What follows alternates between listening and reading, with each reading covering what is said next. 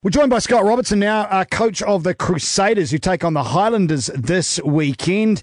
And I suppose first up, do we look back to last week, or do we talk about the positives today in the fact that Sam Whitelock is back with the captain's armband? Because that's a huge relief for everyone concerned, I'm sure, isn't it, Razor? Yeah, look, it's like anything with the HIA. He's trained well and he feels good. And it's the amount of box ticking and in the process, you know if you're right, it's pretty damn clear. And he's been great all week. He's been annoyingly great at shooting energy levels because we've had to hold him back. So that's probably the first sign. So huge for us, as you know. Mark Crotty couldn't quite get across the line. He's had a few in the recent times over the last couple of years, so the best thing for him is to make sure he's right and takes that extra time. Yeah, what, close run thing or never in question? Made the call early. Yep. Right. He's out, yep. Timmy Bateman comes in. He's a pretty handy replacement though, isn't he, Scott? Quality replacement, like a good man, great technically and tactically, and like Orion, very that smartness that can come onto the field and probably coach on field. So look, he's a superb man and a great person to jump in. Yeah, I was talking to Jack Goodhue and he did mention specifically Tim Bateman and how good is having a guy like that with his headspace around. I think he may have even touched on the fact that he's a coach on the field as well, so it's not a fluke. Yeah, look, diligent man. You know, he's got a degree as a lawyer. He's pretty well rounded quality. He's not a big man, but plays over his weight with the smarts that he's got. So, we were thankful to him. So, Crotty, possibly next week, any idea about that, or is it just a day-by-day proposition? Yeah, day-by-day, week-by-week. It's, you know, with these head knocks, you don't want to make any, you want to have a punt on it. It's not fair. Yeah. What about Matt Todd? How's his thumb come through that savaging you received last week at the hands of the Canes? Yeah, head moment. Yeah, thanks for that. Look, he was great. He fronted up incredibly well. With his thumb. His thumb's okay. Hasn't got any worse since. Obviously got part of the day for us with an extreme effort. So, yeah, he's good to go again.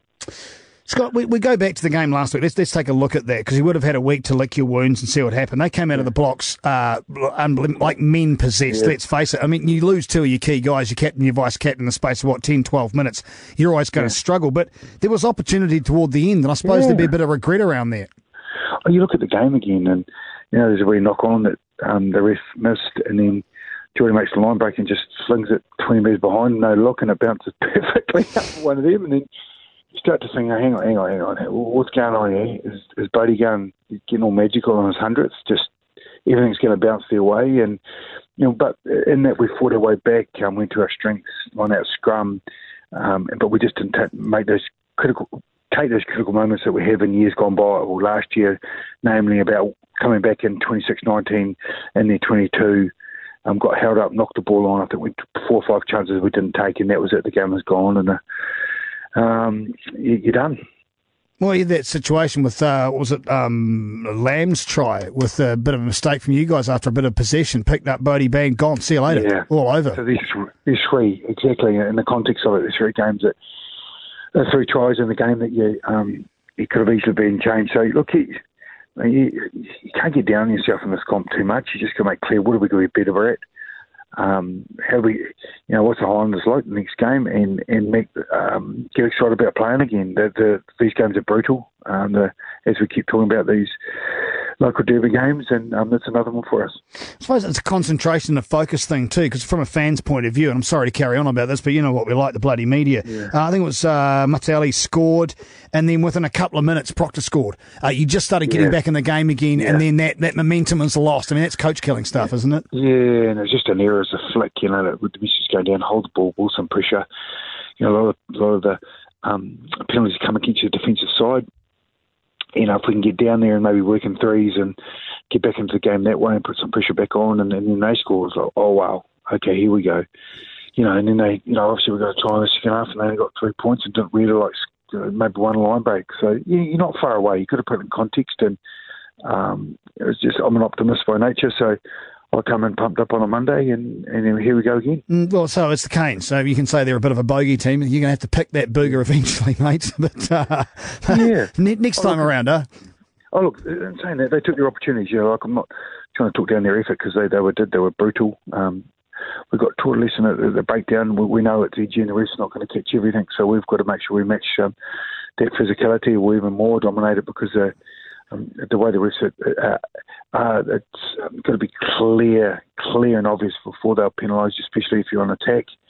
So it's better to hold the ball and let the ref penalise the opposition. Yeah.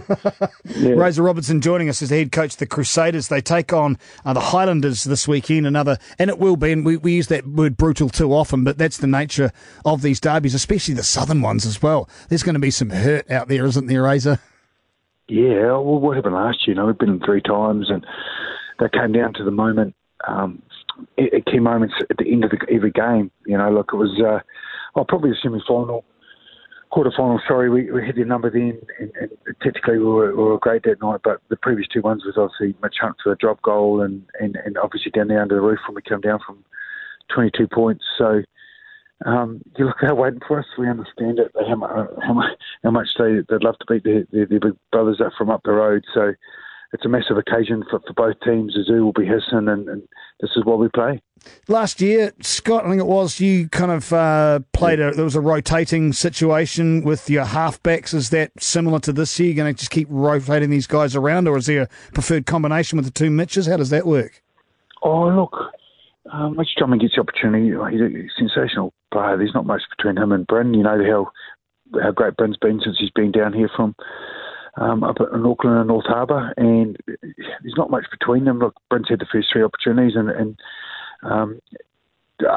Mitch Drummond had an operation of the off-season, and now he's back to 100% on his knee. And look, he did deserve his opportunities. Nothing between them. How close are your broken guys from coming back? Some of your rock stars. Did you have any interruption from this foundation camp on Monday? Was that a problem for you or not? They're digging, mate. You're not going to get anything out of that. I'll get in trouble if I say. Boys open the cam, and now if I enter that tin open another one, I'm in big trouble. I will let that go. It was fantastic, the foundation day. What about your injured All Blacks? Are they any movement on them, or is it still just a waiting game? Yeah, it is a waiting game. Look, with Rito's back, we're not sure when you get a back operation, when the nerves and everything, it takes time to come back. You're just not sure. So he's slowly. We're hoping we'll be April. It's probably going to be longer. Joe Meaty is definitely so we've got 4 more games, then we have the bye, and we play the Sunwolves on the 14th at home. So majority of the guys, it's easy to remember that Joe Meaty, Owen Franks, Israel Dagg will be around that time. It's quite exciting to get that bunch of energy, and obviously with Sam Whitelock and Ryan Crotty out as well, with just a massive nucleus of experienced guys are out at that one time in those key games. So, but it's a great chance for us, for someone else, and to build our depth. And finally, just a word on the Highlanders. The team is out. You've probably got a scan over that. What do you make of what they present in their own? They've been playing home game after game after home game. Yeah. What do they bring? Oh, what do they bring? They bring a lot of specials, more specials than Briscoes, really. They love a different move and a different setup, and so you got to do your homework on them. You got to make sure you know what's coming. They're very enterprising, and they love playing under the roof. They got a poor start last year. They've got a great start this year, and they've always helped with that. And it's hard to chase in this competition if you get too far behind. So they know how big it is, a game this is, and they rotate around a lot of their key players, and the Smith and Bo Smith, Naholo and Sopawanga, so you've got to really respect what they do. And one of my favourite players, although Rob Thompson's now deserting Canterbury for Manawatu, so I'm kind of losing interest in him, but that's the way it goes. Should be a good game. Looking forward to it, Razor. Yeah. Thanks very much for your time. Appreciate it. I love you, Dix. Man, thank you.